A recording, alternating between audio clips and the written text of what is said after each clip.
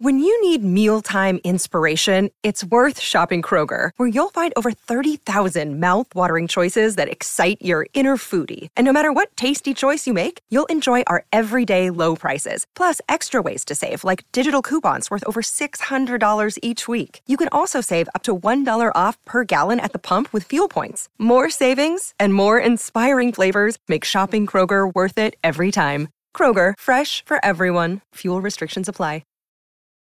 Families have a lot going on. Let Ollie help manage the mental load with new cognitive help supplements for everyone 4 and up, like delicious Lolly Focus Pops or Lolly Mellow Pops for kids. And for parents, try 3 new Brainy Chews to help you focus, chill out, or get energized. Find these cognitive health buddies for the whole fam at ollie.com. That's OLLY.com. These statements have not been evaluated by the Food and Drug Administration. This product is not intended to diagnose, treat, cure, or prevent any disease. Another day is here, and you're ready for it. What to wear? Check. Breakfast, lunch, and dinner? Check. Planning for what's next and how to save for it? That's where Bank of America can help. For your financial to-dos, Bank of America has experts ready to help get you closer to your goals. Get started at one of our local financial centers or 24/7 in our mobile banking app. Find a location near you at bankofamerica.com/talktous. What would you like the power to do? Mobile banking requires downloading the app and is only available for select devices. Message and data rates may apply. Bank of America N.A., member FDIC. Welcome to the New Books Network. Let's go with the jingle. Well, grab a seat or we'll sweep you off your feet. We move, we groove, you got Mel.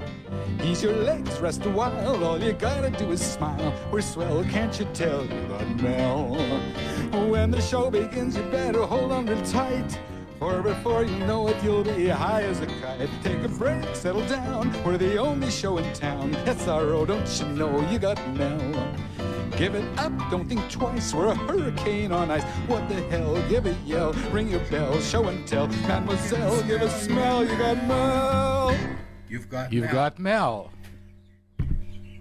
Okay, and Mel has Beth Anderson. Did you notice the end of the jingle? Mademoiselle, give a smell, you've got Mel. Oh, nice. So Beth, it's great to have you on You've Got Mel. You were highly recommended by Colleen Puff, who's a wonderful writer, and you are a very prolific writer of nonfiction for children. Prolific is a relative term. I don't feel prolific, but yeah, if you squish time together, you're more prolific, you know. Yeah, I mean, you know. So show us. You have 4 recent books. That I call that prolific. Okay, thank you. The first one is An Inconvenient Alphabet: Ben Franklin and Noah Webster's Spelling Revolution. Why did they make a revolution, Beth? Well, it's nice to have a different kind of revolution. You know, it's sort of educational revolution. They wanted to change, well, Ben Franklin wanted to change the alphabet because we have letters we don't really use, right? And we have multiples for sounds. So he and Noah Webster actually tried to change the spelling of the American English words. And how did they fare? Well, you know, it didn't go over that well. People don't like to change, even if it would be more convenient in the end. They just can't stand the inconvenience getting there.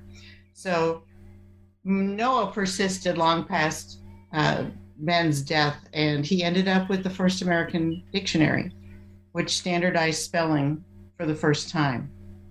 You know, before that, you could spell any way you wanted to, and it was okay. No spelling tests.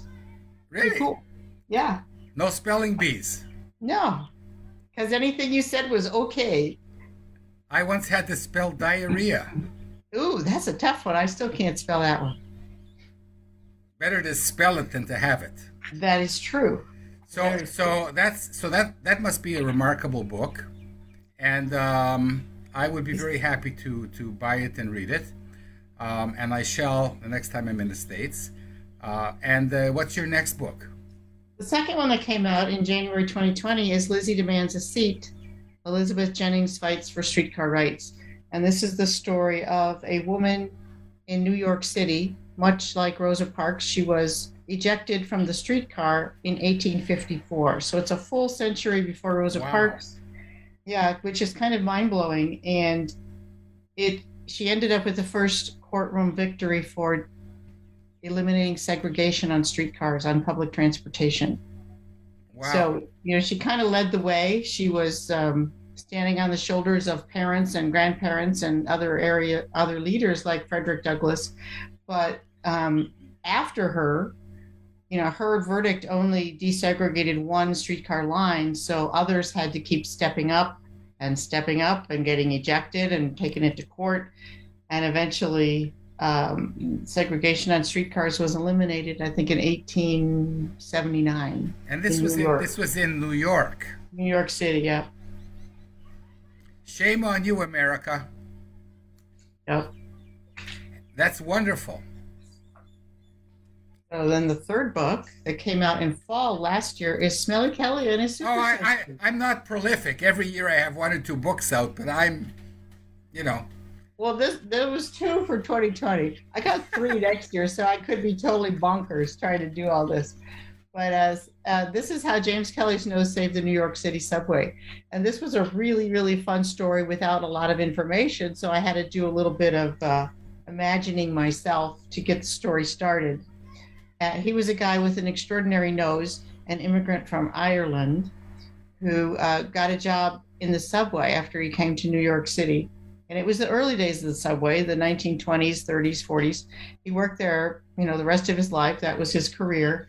And he found that his extraordinary nose was quite useful in the subway because he could smell water dripping and catch things before they caved in. And he could smell gas leaks and chemicals of all kinds. So he was sort of an inventor and a detective. And it's just really a fun story. But I had to try to, bring this all together in a meaningful way for kids. So I sort of imagined him in the opening as a kid who wanted something much more exciting than an extraordinary nose, like big muscles or X-ray vision or something like that. And so it sort of has this superhero thread for an everyday hero. And Beth, can we do the sequel? Yeah, I mean, this is what is totally fun with this book is that about a week before it came out, one of his relatives contacted me. I had looked and I couldn't find them. I couldn't find his whole history because with a name like James Kelly in New York City, that's pretty tough. Turns out I had the wrong James Kelly, but one of his granddaughters contacted me, and so I got to communicate with the family a little bit, and his daughter, who still lives, I think she lives in New Jersey now, but his only daughter, and so I got to send her a copy of the book. But it was very fun, and they gave me additional information, and that was just that's incredible. They should should get to ride the New York subway for free. They should after that. But I want to be your sequel, Beth. Smelly Mel? Smelly Melly. Right. I think we can do it. The guy who left everything to smell people. All right. I'll pitch that to you when we're offline. All right. I really connected with Smelly Kelly. Except I made a career smelling people's breath. If you can believe it. That's up close and personal. It sure is. I don't do it anymore, Corona, Well, we got masks, so It's not as much fun smelling somebody through a mask. No. But this show is about you and your new book, Tad Lincoln. The new one is Tad Lincoln's Restless Wriggle, Pandemonium and Patience in the President's House. It's another nonfiction, really fun story, but also has a really tender side of Abe Lincoln and his son Tad, his youngest son. Tad was kind of a terror in the White House for quite a while. And when Willie was alive, the 2 brothers just had a great time. Can you imagine just exploring the attic and the roof and hanging out with the soldiers on the grounds? I mean, it was just lots of fun for a kid, but everybody else was expecting some really presidential type behavior, and he didn't really get it. But he had his own personal issues, and when I dug into those, his story became very, very meaningful because he was one of those kids that has just super energy And I think a lot of it probably came from frustration, because when the experts have looked at his speech that's reported and, some of the anecdotes, like he had food specially prepared, mushy food, because his teeth were a mess. He had an orthodontic appliance of some kind. And so they believe he had a partial cleft palate, that he had a very bad or very incomprehensible speech. He had learning disabilities, probably. And, so basically everybody rejected him as just get out of my way. You're just making trouble. And he was very creative and sort of had a wisdom beyond his years, which was really cool, because it reminded me of kids I've had in school as a teacher who are different kinds of learners. And, they're kind of hard to deal with, but they really have a lot to offer in their own special way. And if you can reach them, they're just real treasures. So listen, I really connected with Smelly Kelly. I'm tempted to say Smelly Melly. I really loved it. And Tad Lincoln I loved even more, because you managed to share that kid's quirkiness and his father, Abe Lincoln, his empathy and his humanity. I think that that's a marvelous book. Thank you. And now I'm going to ask the question: How did this all start? Take me back to the age of 0, Beth. All the writing. The age of 0. Well, I was born in Chicago, and I was raised most of my life in a small town area in Illinois. But I lived on a tree nursery that my dad managed. So, at the time, I really wasn't that happy about it, because I couldn't walk to my friend's house in town and things like that, and go to the bowling alley and go get ice cream. What was that? Was town Chicago? No, the town was, I lived in Round Lake, and I went to school in Grays Lake. So I was in the kind of rural area, with a tree nursery, which had been a farm, but now had hundreds of acres of plants growing. So, I always felt a little deprived, but now I realize I had so many adventures that most kids don't get, because I could ride my bike to the back pond and go fishing, and I could just explore, and and I could have my first job be counting trees and measuring shrubs. What could be more exciting than that? Especially because sometimes they move, like you wake up the next morning and the ones you've counted are somewhere else. Yeah. It's terrible. So, and were you a tomboy? You went fishing, you counted trees? We played baseball at the loading dock and with my, just us kids, but I really didn't have a lot of kids to play with, just my siblings. So it was, I guess like growing up a little bit in rural America, although, I went to school in Grays Lake, which was a town of about 5,000 then, but now it's much larger, more of a suburb of Chicago. But at the time it was, pretty isolated, small town America. And then when I went away, if y'all want to get writing in here, I loved writing always. And I started writing poetry, I think about second grade. And my third, fourth, fifth grade teachers, they just encouraged me. We had lots of writing time. We did puppet shows and plays and all kinds of creative things. And I remember some pieces I did in seventh or eighth grade where the teacher was very complimentary, very encouraging, and she wanted me to go submit it to magazines. But, I never did. I didn't know how. There was no internet to answer all your questions. So it required a lot more work, like phone calls and actual letters. In high school, I, did the usual stuff. I was a good student. I enjoyed the writing classes there too, and went off to college and studied linguistics because I love language. Mm-hmm. Well, hold on for a second, Beth. So what age group do you aim to write for in your books? These are generally about 7 to 12. So they're picture books, but they're quite advanced picture books. Yeah, there's a lot of these kind of picture books now where they go to that older audience, and it is kind of a conundrum because those are not the kids that are buying picture books. They don't want to be caught dead with a picture book in their arms. because they're into novels. So who buys them? Well, it's a lot of educators. Mm-hmm. And some of the, parents and parents of younger kids. I think their kindergarten is probably the low end, 5 years old. So, and of course, it depends who reads it to them and if they explain things or if they are entertaining enough that they can hold their attention through 800 to 1,000 words. But with the art and everything, I think it appeals like 5 and up. Can you open Smelly Kelly and just share this brilliant artwork? Oh yeah, this is Jen Harney, and she is quite amazing. She works digitally. This is the opening spread where he imagines having a greater superpower. And then the next, it was like 2 pages later.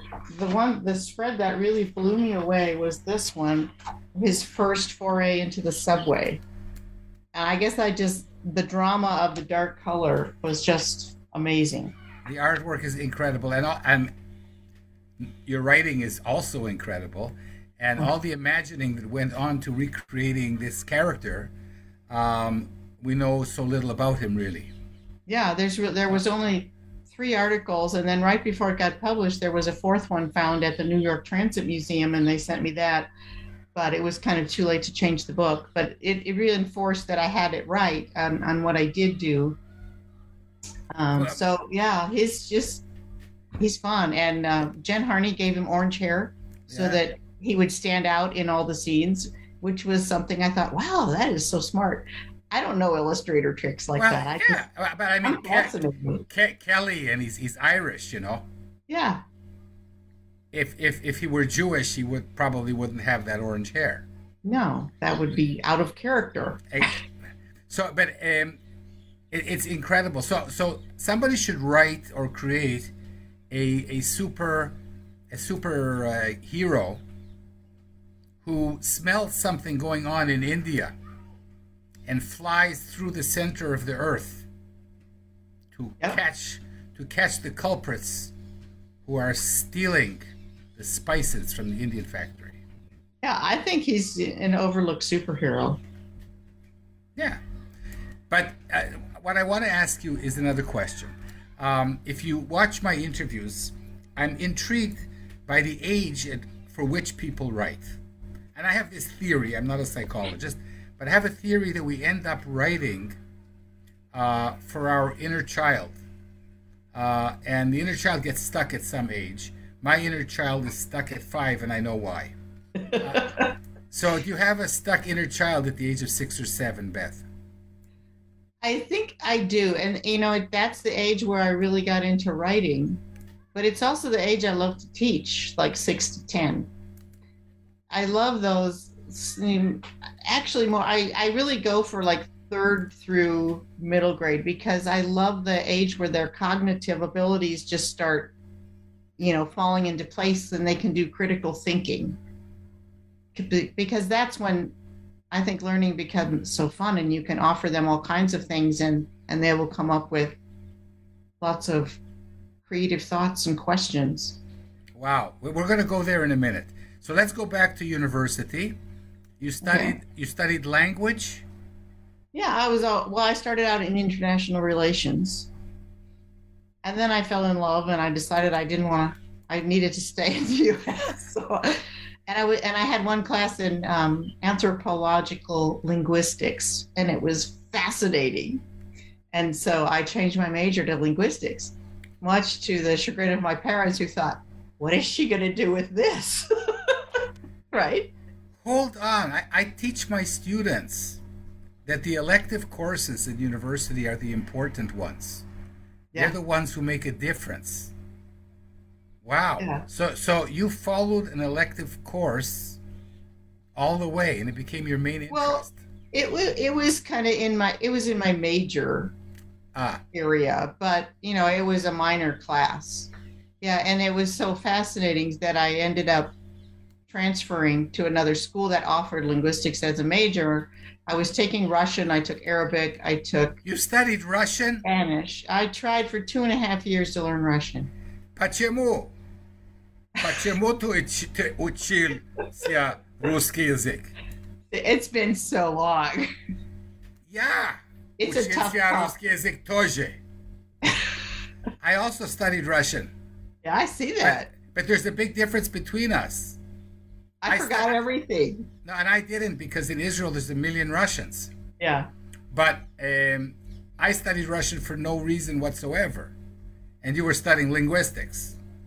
Well, I started it actually when I started international relations. I was taking okay.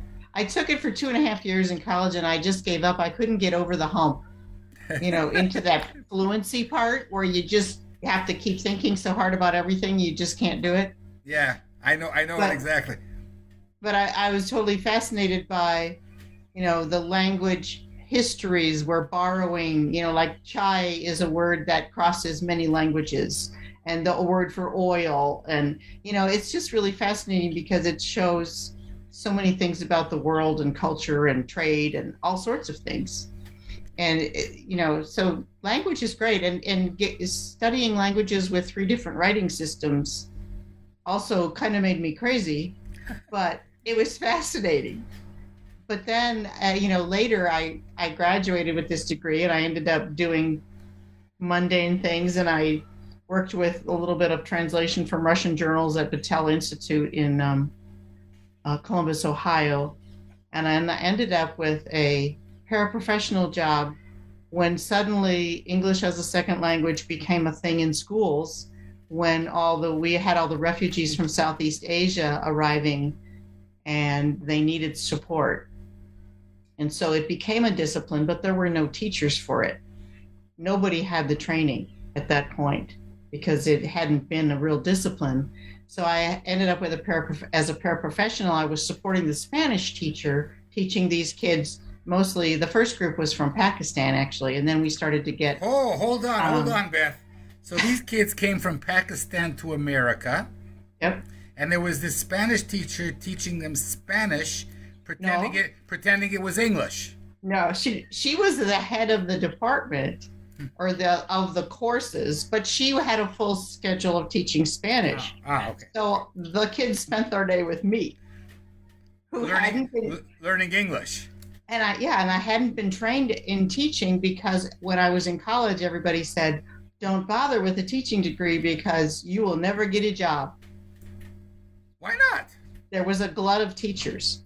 Because I would love to have you as my teacher. Oh, thank you. So it was sort of fly by the seat of your pants. Basically, that's been my life, of jumping into things, flying by the seat of my pants. But I loved it. And I felt like I really knew how to help them, because I had such a smattering of language stuff. So then when we moved to Atlanta, I went back to school, got a master's. One second, hold on. We moved to Atlanta. So you married the guy you were in love with? Oh, yeah. Okay. He worked for a retailer. He got transferred. So we had moved from Ohio to Connecticut, where I started the ESL. And then we moved to Atlanta. And I got the endorsement for ESL, got certification, and ended up getting a master's in reading there, because there was no master's still in ESL. And I started teaching it, and I just loved it. And it was just a terrific experience. And then we eventually moved to Texas, in the Dallas area. I taught there for 15 years. And then I retired and followed my grandchildren to Colorado. Oh, really? Yeah.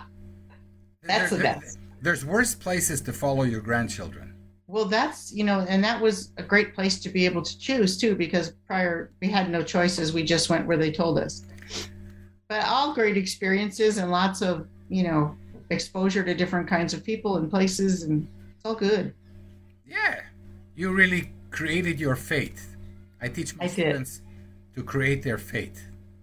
So, but now we're getting back to your beautiful writing for children. So how did that evolve? Well, when I retired, I got to thinking, my husband's in the basement building guitars, because he's always wanted to do that. So I need something to do. One second, your husband is now in the basement building a guitar? Yeah. He builds acoustic guitars. It's something he always wanted to do, and he kind of. I want to interview him. Okay, I'll get him on. Wow. Yeah, he does amazing work. I got to have him on the show. Connect us. Okay. I'm a musician. That's remarkable. We have two connections. Smells and music. Smelly Melly Kelly, and your husband in the basement. It's like I keep a husband in the basement. He wasn't going to come out and go hiking with me every day, so I needed something to do. So I started exploring opportunities, and the thing was, I wanted my freedom. We wanted to come and go as we please, and do what we wanted to do. And a lot of volunteer jobs actually end up like a real job because you're expected to show up regularly. I kind of wanted to just let that responsibility go and not set the alarm, So one of the things that had always been in the back of my mind was writing for children, and I had taken a few feeble shots at it years ago. But yeah, before internet, it's really hard to figure out how to do it. And I didn't have the time. So I just decided I would give it a shot. I had told my students on the last day of school, and they asked me, "What are you going to do?" And I, admitted, it's hard to admit that you want to try something so, I don't know, intimidating and likely to fail. And they said, "Yeah, you should do that." So I owed it to them. I owed it to myself. I researched the industry and just started joining critique groups and SCBWI and just learning. And just when I was ready to quit, I found the idea of the alphabet book, and it renewed. And I went to a retreat, and I just dug in, double time, and then things started to happen. That's remarkable. So who is your agent? My agent is Stephanie Fretwell Hill, who is with Red Fox Literary. Yes, and as we speak, she's probably closed for queries. Probably. Yep. Red Fox is. Yeah. They are a great agency. Only do Kidlit. No, I mean, so do you appreciate that you are like one in 1,000 writers who succeeded in getting a really good agent and all these book deals? Do you appreciate that? I do. It's kind of mind-boggling, and it's still very surreal that this is actually happening, and to get a book in your hands that you started with a few years earlier and throwing words on the page and hoping you could make it into a story. It is. It's humbling, and it's mind-boggling. It's humbling for me to be interviewing you.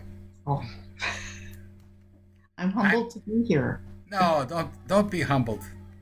I take everybody. No, I don't really. Beth, I only interview writers who have traditionally published books because I am in awe of people like you. And the people watching the show should realize that you are really one in 1,000, maybe one in 5,000. Nobody knows. But like today, there's the PB pitch, and there's going to be 5,000 children's writers looking for agents. Yeah. And you found one of the best, and one of the best agencies. Well, I think that children's books look so easy. Everybody thinks they're so easy because they don't have a lot of words. They're just short little stories. But I was probably very naive when I started, thinking it was easier than it was. And maybe that's a good thing, because if I knew how hard it was, I maybe not have tried or made that. And you almost gave up. I did. Which is something that I do every month. So. Well, you just started to think what I could be putting my time and effort into something more beneficial than, rejections. But it's a lot of learning, and I think you have to get to the point where you're willing to say, I will listen to all the criticism and all the feedback, and I will try to incorporate the ideas and get better at this. Because it's painful to get it, but at the same time, you have to admit there's a lot of people that know more about it than you do.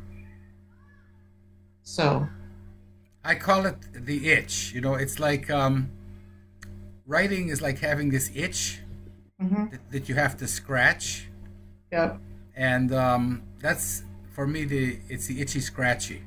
I have to write, I have to scratch, and I'm going to keep at it until I'm dead. Maybe even after I'm dead, but we'll see. But my question is, now that you have 4 books under your belt, and I've read 2 of them, and they're really wonderful, and I'm going to try and get my hands on the other 2. I love languages, and I really want to read that pre-Ben Webster dictionary book of yours. An inconvenient alphabet. Yes, and I also make up my own words.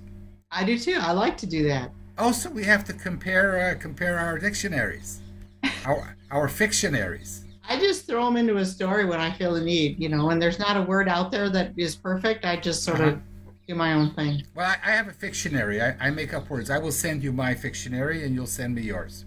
And then maybe we'll find some Michigane to start a dictionary where people can contribute all of their weird and crazy words. What do you say?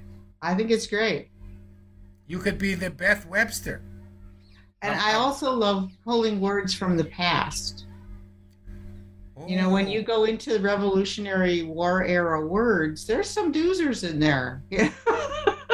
There's doozers and humdingers. That's right. They've been lost, and I think they need to come back. Let's do something on lost words. But I'm actually, because I'm a big fan of Lewis Carroll and Jabberwocky, I like to work on future words. Oh, yeah. So we can do words past, present, and future. Yeah, it's going to take some time. I don't know if I can commit totally to this. 1 hour a month. Okay. I'll send you mine. You send me yours. I have a whole fictionary. I don't have mine organized like that. I just sort of randomly think of them when I need them.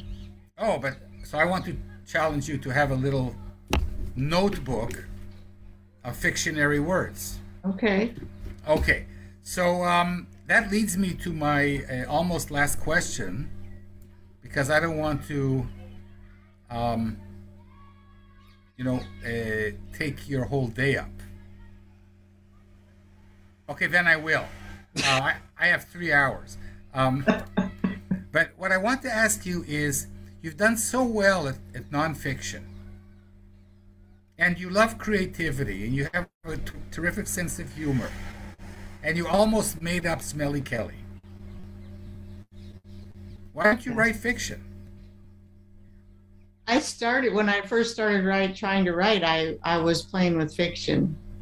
And most of what I produced was really lame. And maybe because I just hadn't learned enough yet. But I started working on one story of something that I'd heard about in college that had just been in my head for years. And I thought, what a cute story that would make for kids. And when I started to do that, and then also dig into some other kind of historical things, I really loved it. And I found that it was just where I belonged. It was my niche. And, when I was in the classroom, the kind of stuff I write is the kind of stuff I love to use in the classroom, because you could teach all kinds of literature skills with it, reading and figurative language and just all kinds of things.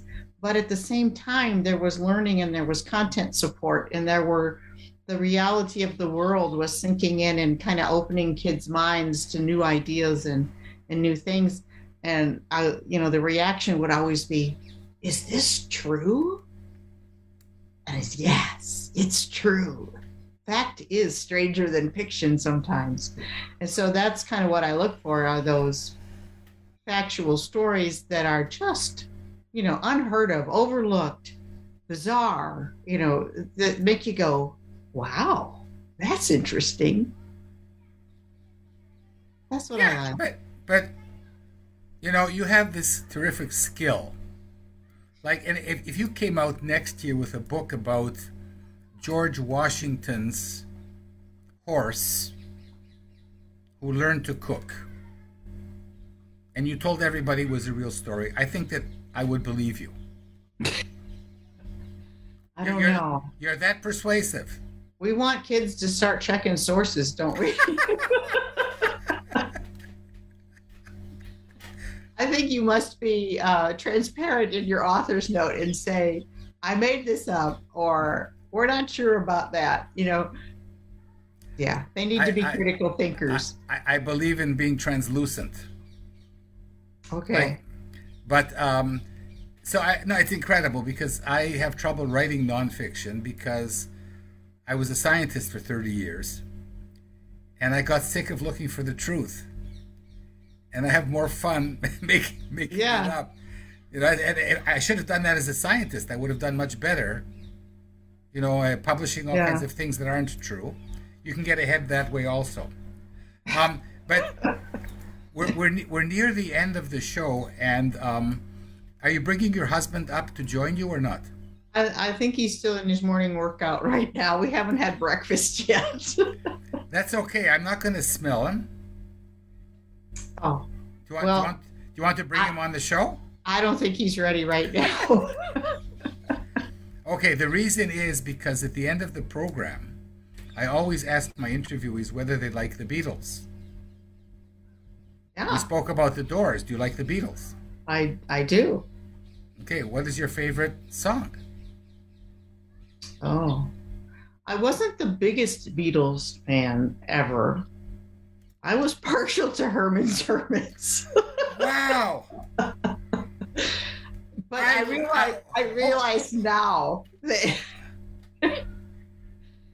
they weren't that great. Hermits weren't that great? Musically, pretty simple stuff, but it was good. I have their records over here somewhere. A few things about Herman's Hermits. We didn't know in America that Peter Noone was a television star in Britain. Yeah, this is new to me. Yeah, and he was like 16, and they sang covers. They didn't write their own songs. Mm-hmm. But I still love Herman's Hermits. Do you? So trash the question about the Beatles. Everybody sings a Beatles song on my show. Yeah. What song did you love of Herman's Hermits? I had one album of theirs, and I don't know what it was. I don't remember which song it was that really got me. It was just that little accent, the innocence, Yeah. Yeah, Beth, I'm not going to let you go. Don't make me sing, please. No, you don't have to sing. But I'm terrible. No, you're not. Everybody can sing. You can't. I'm not gonna make you. But you can't leave the show without singing something. Oh, really? They didn't tell you? No. Oops. Some people just shouldn't sing in public. That's all. It's just you and me. What would you like to sing?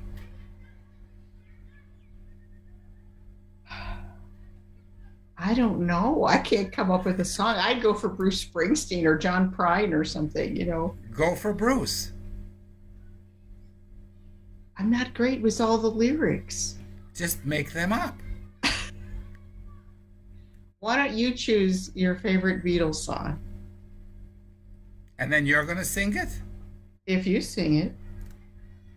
But how do I know you know it? My favorite Beatles song is called Here, There, and Everywhere. I probably only know the first line. You want to try Yesterday? Sure. Yesterday, all my troubles seem so far away. Keep going. That's all. Now it looks as though they're here to stay. Oh, I believe in yesterday. Yesterday, love was such an easy game to play. Now it looks as though I need to hide away or something. Yeah.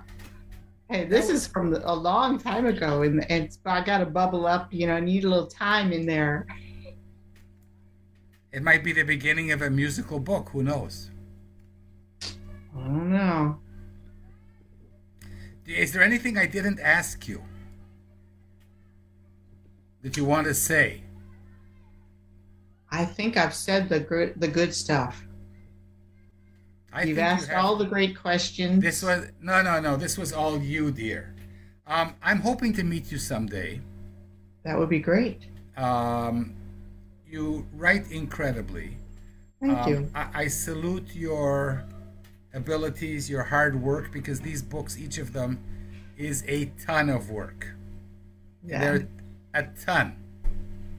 And really, you are one of thousands and thousands of people that have found a voice and wonderful books that find their way into children's minds and hearts. Thank you. Yeah, I try to touch both.